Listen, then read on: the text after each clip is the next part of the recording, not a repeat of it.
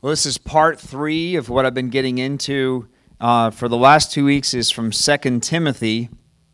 And I have kind of a lot of scripture here, so I'm going to get right into it because I want to bring us through a review of week 1 and week 2.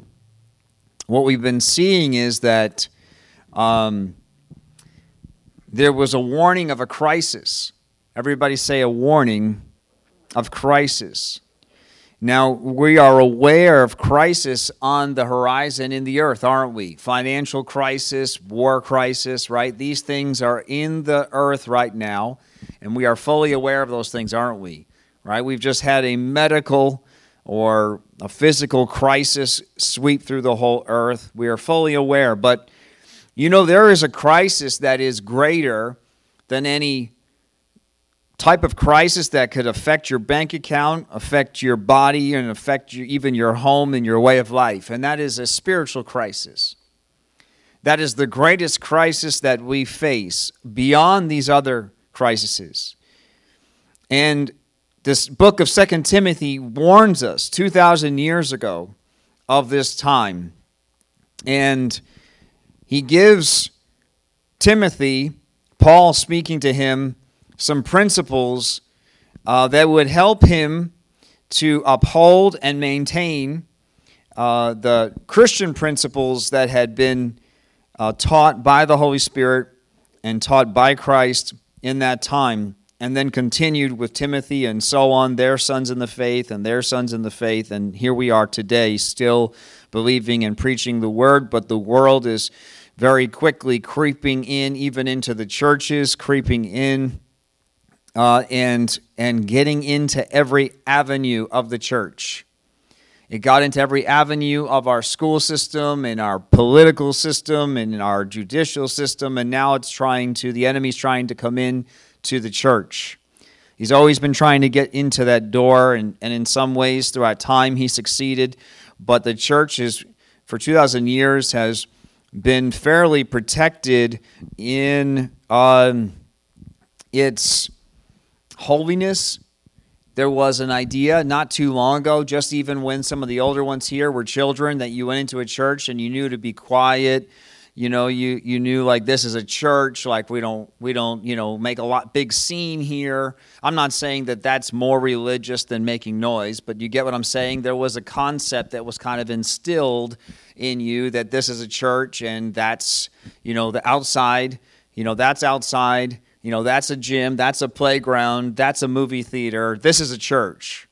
And there was this idea that it was holy inside, even if it wasn't really holy, right? Maybe, I'm sure there was, corruption and things going on in the churches throughout history, right, that we weren't even aware of. But there was this idea that we went to a church to find God, and that's where, God dwelt, and it was holy. Now, in some ways, I'm glad that some of the barriers are breaking down, that it's not a building, right? It is God. We are the temple. So in some ways, God uses it, just like he uses everything, so that we would start seeking him and say, okay, there's an issue. I'm starting to see issues. We seek him, and we find out that, in fact, God is not the building, but the idea is that even the world knew that God was God, and his word was his word, and the church was the church, and it was fairly untouched throughout history.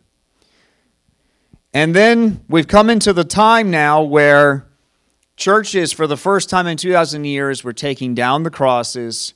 They're getting rid of the stained glass, right? The word is getting watered down to become a pamphlet at best.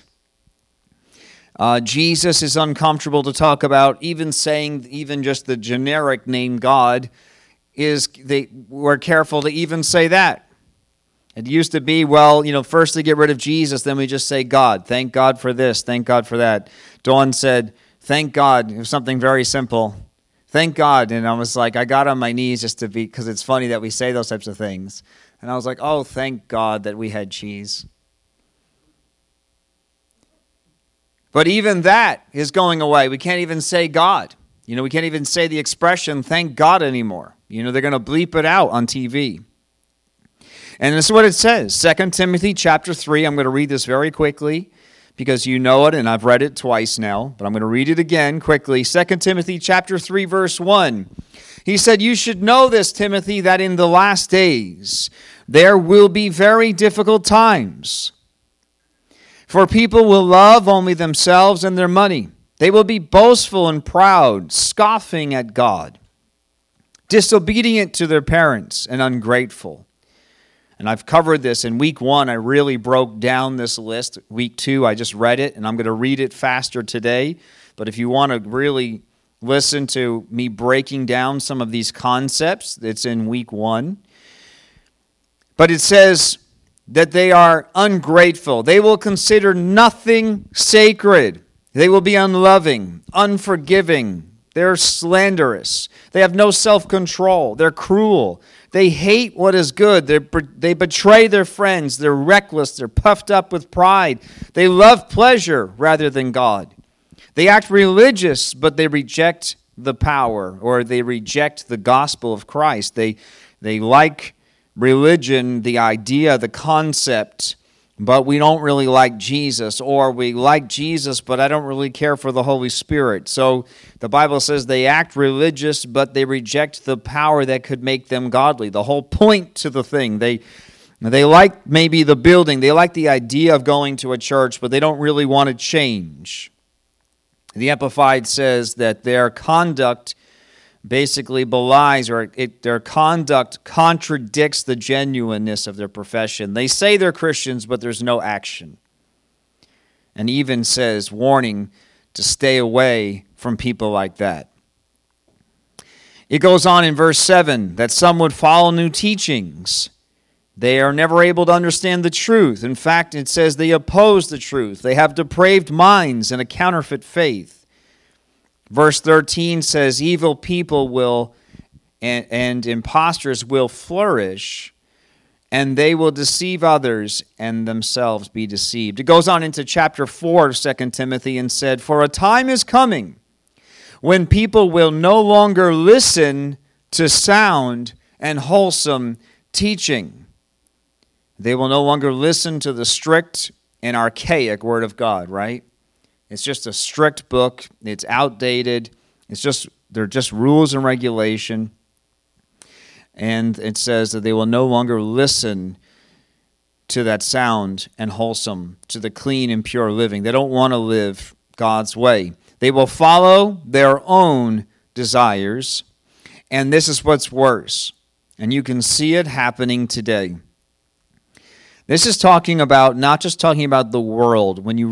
I didn't really major on this for week 1 and week 2, but I'm making the point now. I've just kind of separated this as worldliness and Christianity, which it is. But I want to make the point now in week 3, as we're diving in deeper here, that when Paul was writing to Timothy, what he was specifically talking about is not the way the world acts. It's actually the concepts and ideas that were going to creep into to those that called themselves Christians, to the church. If you really dig into this, and you can do it on your own time, and really look at 2 Timothy, you're going to find out that he's not just talking about the world that was born and raised in the world. We need to love them, we need to give them grace and mercy, and we need to present the true gospel to them. And he talks about that in 2 Timothy as well. It says that maybe they'll come to their senses, right? But it says here that the church, that those that call themselves Christians would start to drift into other ideas. The worldliness of the world, that was always there, will always be there, crept into Christianity, and now it was hard to tell the difference between a Christian and the world. And so it says that they would follow their own desires, and what's worse is they would look for teachers. They would look for teachers who will tell them whatever their itching ears want to hear. So they say, you know what? I don't really like this part about the gospel. And people go around and start searching for churches that will preach the way they think and not what the Word says. Who has seen that begin to happen in this time?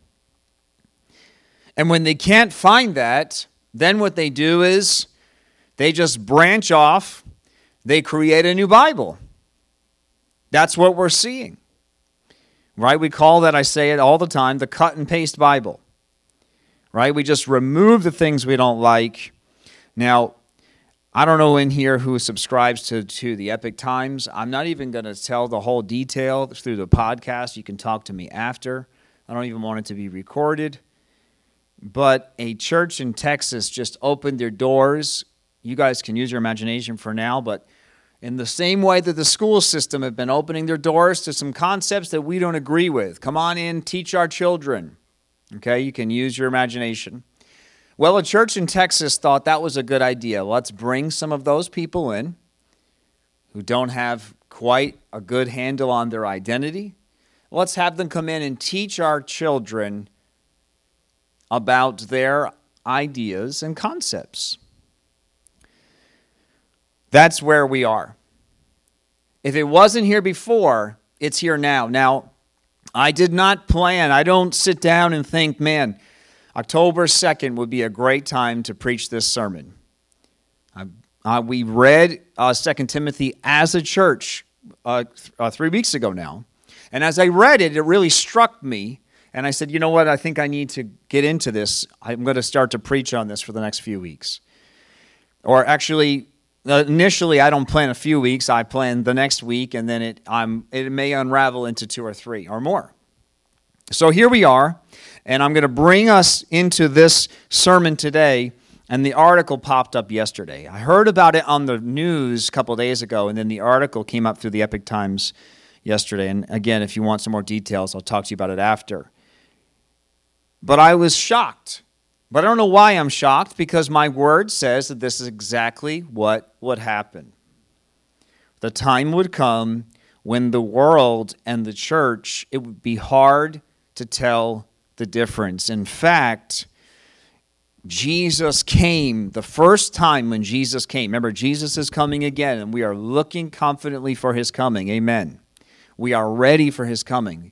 But don't forget that when he came the first time, Jesus had a lot of grace and mercy for the prostitute.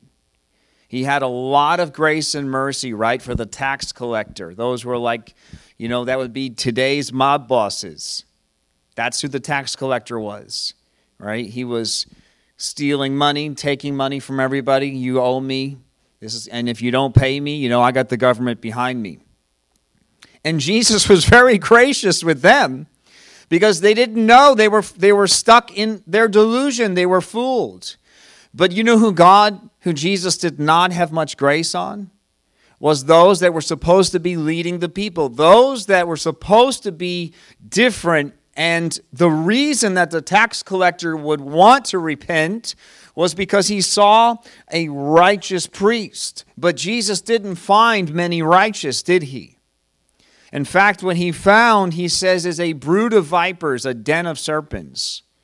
And so if we fast forward to today and to prep for Jesus' second coming, the final coming, the end of it all, where we all are taken into finality and everything is wrapped up in death and hell, and the fallen angels are thrown into the lake of fire for all time, and we are with God in glory forever. The Bible points to a time just like that, with a second mirror to the time of Noah, where the Bible says that every man did what was right in his own eyes. They just thought, this is right, I'll do that. Well, I think this is right, and I'll do that. And everybody said, fine, you do what's right for you, and you do what's right for you. Who can't stand that when someone says that to you? You can't react like the flesh. But when someone says, I'm glad that Christianity is working for you. I'm glad that works for you, that you need that. I'm glad, if you need that, that's good for you. Something in you makes you angry. Like, I need it, you need it. Obviously, we're not going to react like that. I'm glad that works for you. But this is what has happened now, is now The world has always been the world. They need to hear the gospel. They need to be saved. But if the world is looking at Christianity, if they're looking at the church on the corner and it's become more and more like them, why would they ever feel that they need to change? And yet Jesus came in so much love and grace and mercy for them, and yet when it came down to the details of the person, right? He's dealing there with them. He loved them, but he said, go and sin no more. Whereas the religious of the day said, just pay us your dues. You know, you didn't wash your hands. You're not acting religious. But meanwhile, there's really no difference between us and you anyway. We're all the same. You wash me washing my hands, but you know full well, the world watching me, that I'm not a good person.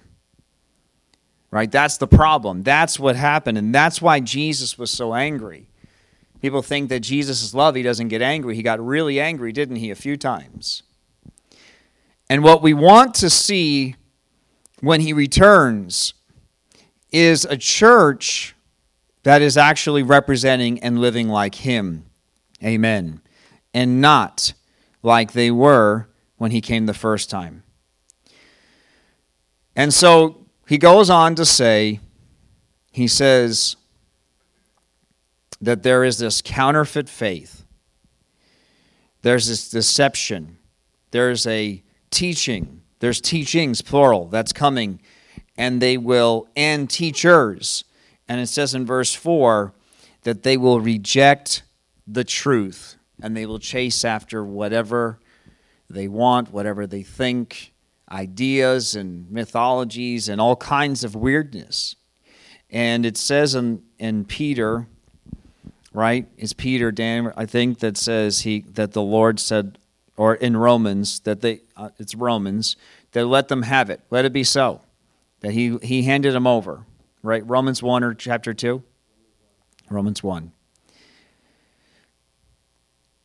He says in 2 Timothy chapter 2, verse 16, he says that this type of talking, it leads to godless behavior. When people start just debating ideas and concepts instead of just getting the gospel and focusing on Christ, right? When people they just start dissecting all these ideas. We've come to a time where I cannot believe the type of things that people are debating. It doesn't seem like good and evil, but stuff that people are debating on YouTube, Christians versus Christian. And the Bible says that what would happen is it actually just breeds godless behavior. Because what do you think the world thinks when they see that one Christian has a very fixed idea of this and another Christian has a very fixed idea of this, and they seem to be opposites, opposing each other, instead of them both just saying, listen, we don't quite understand this concept, but you know what? In the meantime, let's agree to disagree. Christ is still the Savior in the center, but the world doesn't know that. They click on a YouTube video and they see two Christians having a debate. And the Bible says that it would lead to godless behavior. In fact, it says this kind of talk spreads like cancer. Verse 17. It says, verse 18, they have left the path of truth. And this is one of the concepts that even 2,000 years ago, there was already some false truths coming through. This is not a new teaching. We have many new teachings today, but 2,000 years ago, there was already a teaching that the resurrection of the dead had already occurred, and it says that this kind of arguing and debating, instead of focusing on what the Word had said and what God had promised, they got off in their own ideas. See, sometimes it's not just like, I just want to do what I want, outright evil, but sometimes just getting so heady and just getting into our minds, and this is what I think, and this is what I feel, and, I'm part of the star system, right? This is Christian Scientology, right? That's what they do, and they come up with all these big ideas, and then it just gets weird. And it says they turned some people away from the faith. And so we've been preaching for these last weeks that, okay, we're fully aware this is coming in, and I wanted to really review it again, and we've been getting deeper. Today I got a lot deeper. I wanted to read through the initial scriptures quicker and get deeper here at the end. But we're focused on, as the church, the solution. We are fully aware, but we need to choose to be the solution. I want you to say that out loud. We need to choose to be the solution. Right? So Paul is writing this letter to Timothy, warning him ahead of time, but ultimately God wrote through Paul to us to listen to the word of God 2,000 years ago. Right? Here we are today. And he said to Timothy, there's a delusion coming.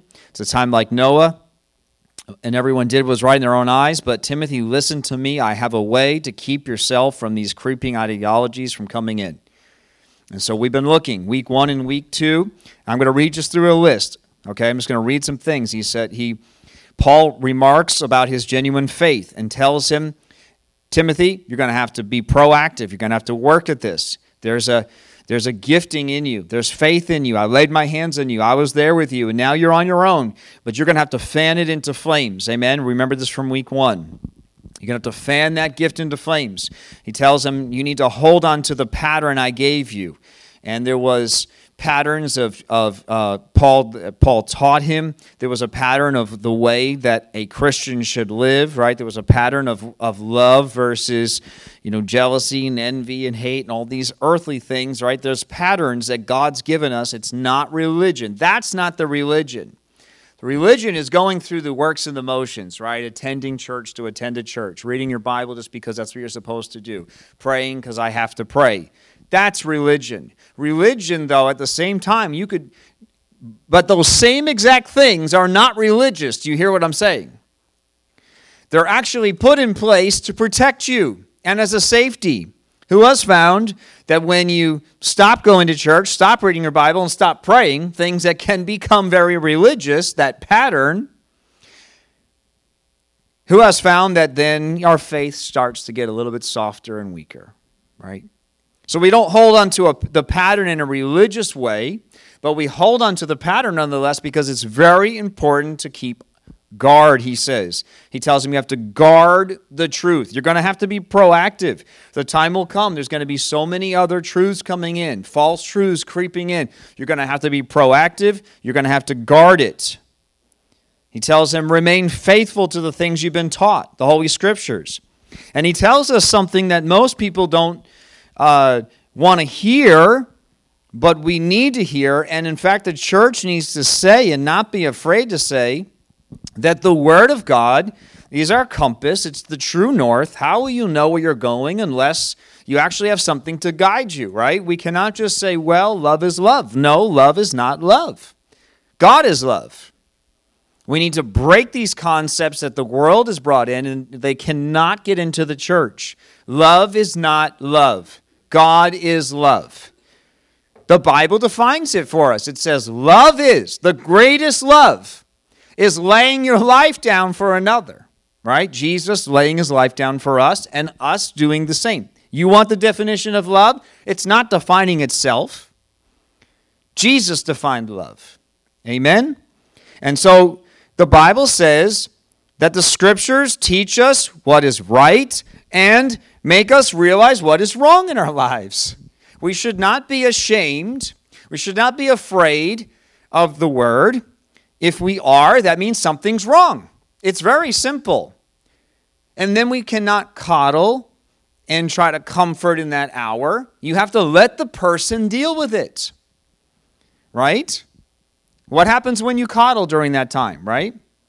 Now, you guys been to a baseball game? I don't know. Maybe she can tell us, right? Kelly can tell us. But the last few years, is from what I've heard, there's no winners and no losers. Everybody's a winner. I don't understand how the game works like that. I'm not saying that we need to be like, we are the champions, singing the song and then pointing at the losers on the way out. But I don't understand if no one wins or loses what you're doing. We're just swinging a ball? Like just throwing it around? I don't understand.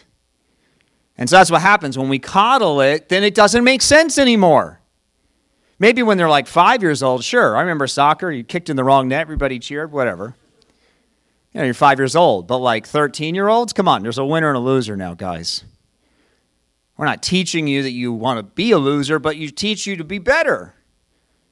Otherwise, why? Why strive for anything, right? It's on a pathway to communism, right? Because there's no winners and no losers. Everybody's equal. Wow.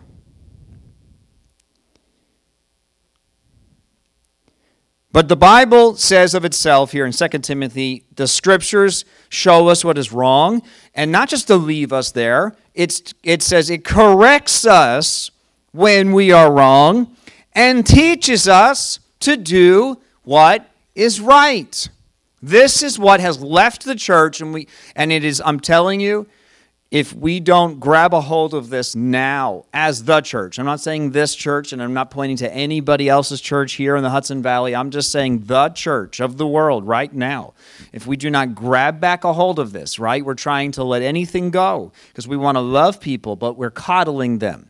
And it's dangerous because what it does is what I've just described. It kind of brings confusion and chaos. And honestly, people will just be uninterested in the end. You thought you did it to win them, but you're going to push them away. Not everyone will come to Christ. I know it is a sad, hard truth. People stood at the cross and watched Jesus on that cross and still went to hell. I don't like that. I don't talk about that concept very often. You barely ever hear me mention hell as a preacher, but we need to be aware that it's the truth of Christ and His gospel that saves you. It is not a false sense of love. It is not the devil's defined word of love that will save anyone. All you're doing is confusing them. You need to tell them with your life, not with words. The words follow the lifestyle. Tell them with your life so that when they come to you and they say, what is it about you? What is this in your life? Then you can introduce them to the concepts that you are living. Well, I realized I was a sinner. I realized I was broken. I realized I was a miserable wretch. And I turned my life over to the Lord and realized that He does something supernatural in me, and I don't need to try to do right, but something, when I read the Word, changes in me, and I want to do what's right. Imagine presenting the gospel like that.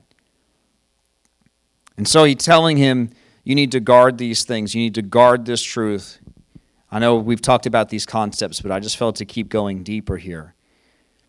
And then last week, we really spent a long time going on about how you cannot do anything that I'm just describing in these last couple minutes and what I'm about to say for these next few minutes without the Holy Spirit, without the grace of God.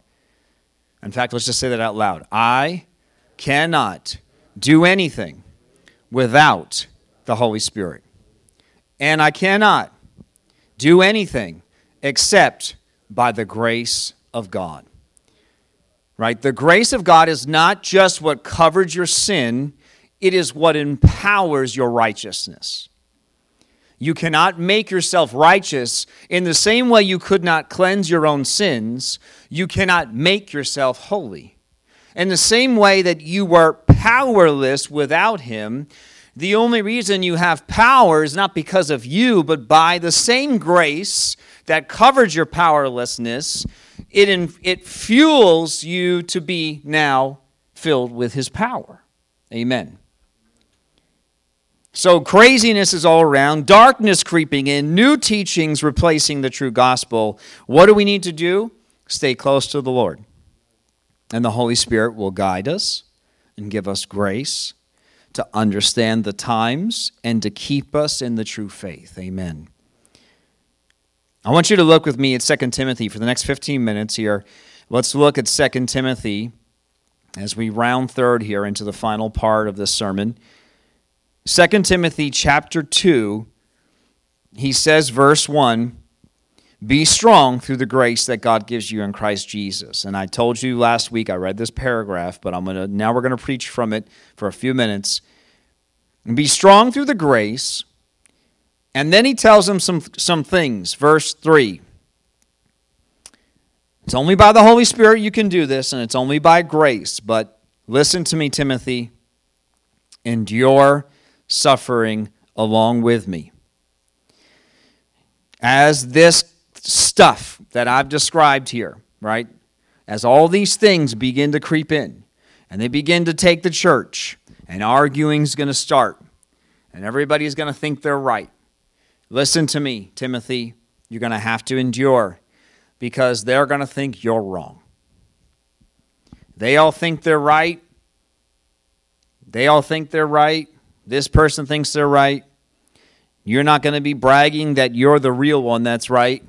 I just want you to endure. I want you to stay true. He says, along with me as a good soldier of Christ Jesus. So this is the next concept that we're introducing here in this series, that the idea of being a Christian soldier, it is what will safeguard you. And what does he say? He said, soldiers, verse 4, don't get tied up in the affairs of civilian life, for then they cannot please the officer who enlisted them. So what does he say? What does he say here?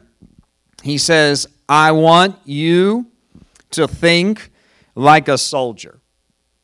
It's the only way you're going to survive, Timothy. And anybody hearing these words, God's saying to the readers of Timothy, the only way you're going to survive when this time comes is you're going to have to separate yourself.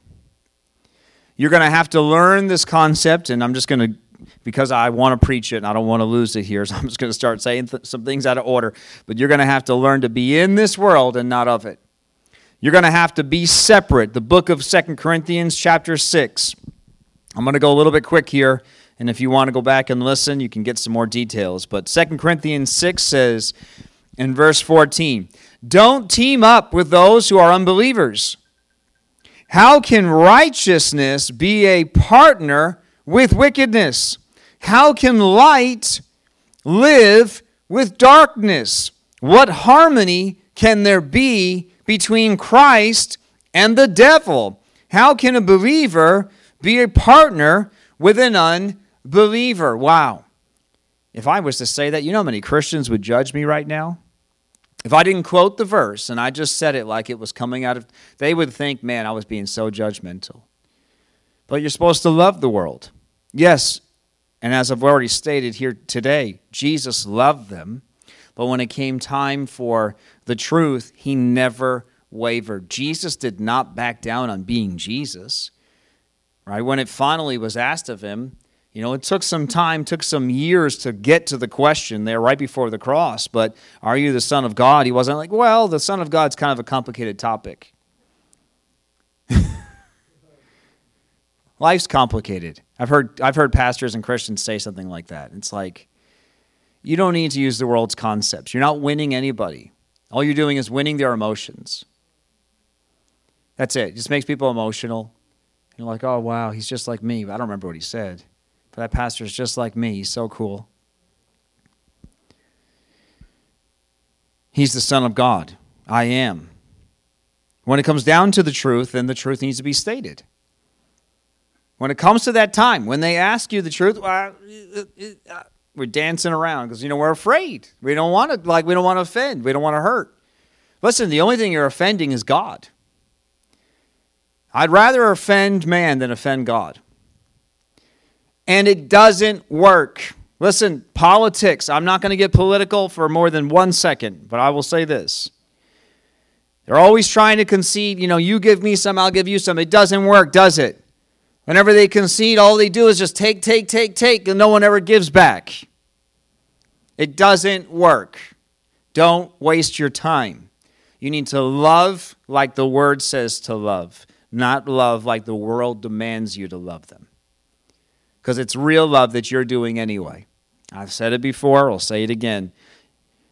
The Bible says it here, light and darkness, it's oil and water. They don't mix. You are in this world, you are among the worldly people in this world, but you are not, I know this is harsh, but you are not to be a friend to the world. You can be friendly. Everybody say friendly. All right, that's different than a friend. You can be an acquaintance. But your friends should be the kingdom, your brothers and sisters. They need you to be a friend to them. Now, so I'm going to get now into details of what I'm saying here. but they cannot be your friend. They can be your acquaintance. You need to befriend them, right? You need to influence them, not let them influence you. That's because this is what happens. You get in their circle, what happens? Doesn't take long, does it? Go over to their parties and their functions too much, what happens? Well, maybe I'll skip this week. I deserve it. I've been so faithful for so long. It's just a slippery slope, isn't it? That's what happens. Come on, you guys you're on the same page with me, right? We're getting this. He says, what union, verse 16, can there be between God's temple and idols? For we are the temple of the living God. And as God said, I will live in them and among them. I will be their God and they will be my people. Therefore, verse 17 says, come out. And come on, we're preaching the concept of being a soldier, which is that a soldier he's a person just like you and I, right? They come home from war and they're a little bit different, aren't they? Because they've been separated. Their minds, their whole idea, the whole idea of who they are as a person is, their brothers are their fellow soldiers. Those are their brothers. They literally call themselves brothers, but we are civilians, right? I'm a civilian to them. There's a difference. We're acquaintances. When they're right on active duty, they can come home, but don't get too close to home. Go home, come back. And the Bible says here, because he says, come out from among unbelievers and separate yourselves from them, says the Lord. Don't touch their filthy things, and I will welcome you. It sounds so harsh, doesn't it? But listen, I am not talking about what you do as a pastor, apostle, evangelist, teacher, right? Prophet into the world.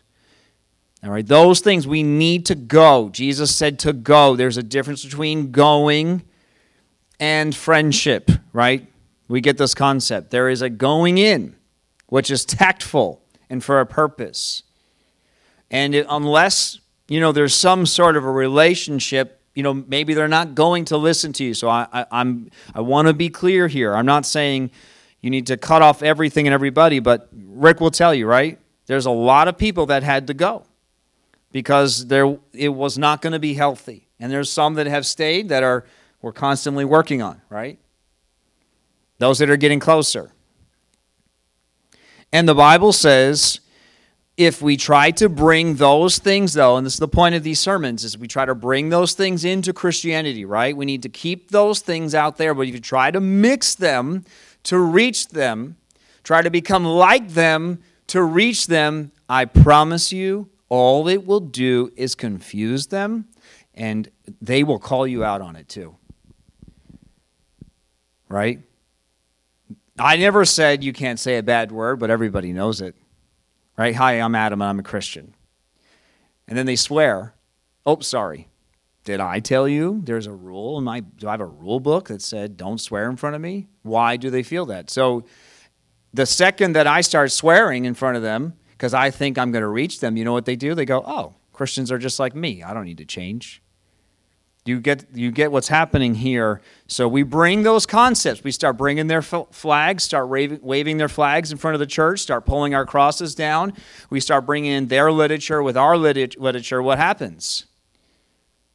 We just create what the Bible calls Babylon. Babylon's definition was mixture, and it created all kinds of confusion, all kinds of other religions and those things. So back over here in 2 Timothy chapter 2, he says, verse 15, he says, listen, I want you to be like a soldier, and I want you to work hard. You know what I have found? He says, work hard so you can present yourself to God and receive his approval. Be a good worker, one who does not need to be ashamed and who correctly explains the word of truth. This is what I have found. When I'm not working hard for God, I get lazy.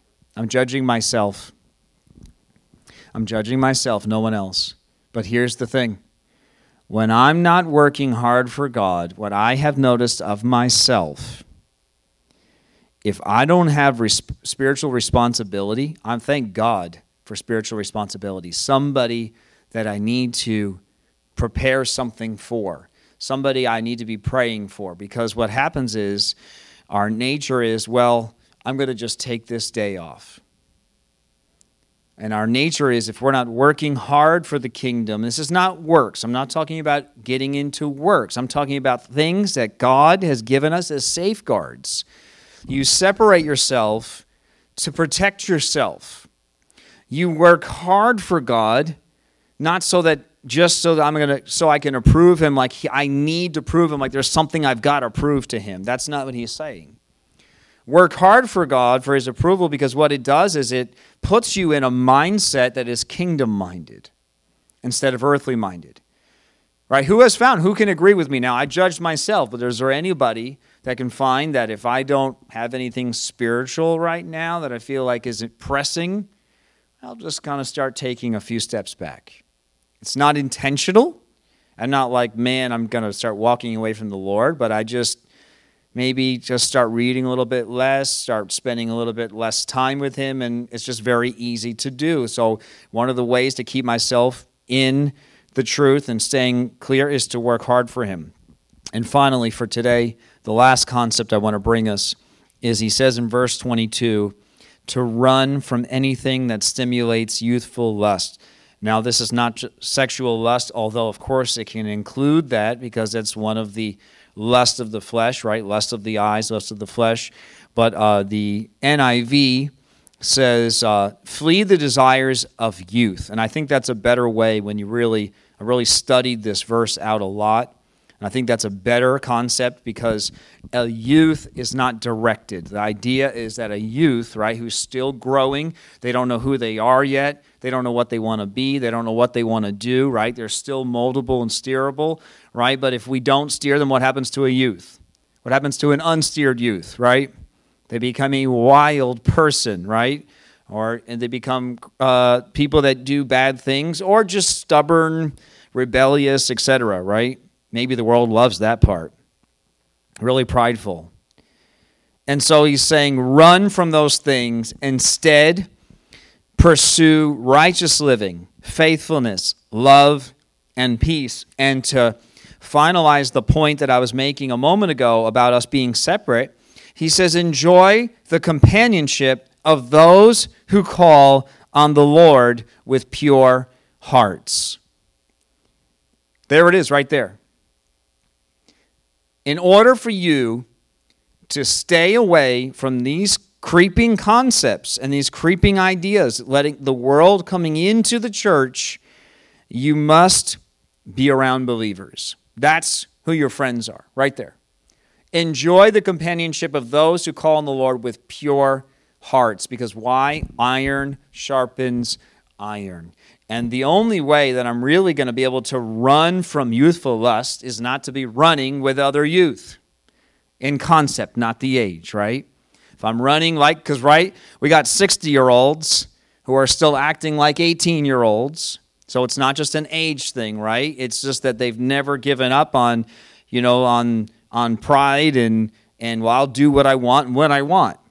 That youthful way of thinking, which has to be broken, right? Again, the soldier is broken. They don't think like that anymore. I'm directed. I'm told what to do. The Lord leads me. I work for him. I don't work for myself. I work for him.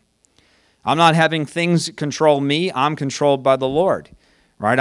I'm living righteously. I'm faithful to him. My life is about love. It's about peace. And we could go really deep into these things, but the point is this, that we must not let too much world get into us. It's not just evil, that should be obvious. There's evil worldliness, and then there's the worldliness we don't think about that much. It's just, putting on Netflix because it's easy to do, right? I'm not saying you're watching the worst show, but just putting on some TV, right? And planning out what I'm going to do for the next few weeks, fun.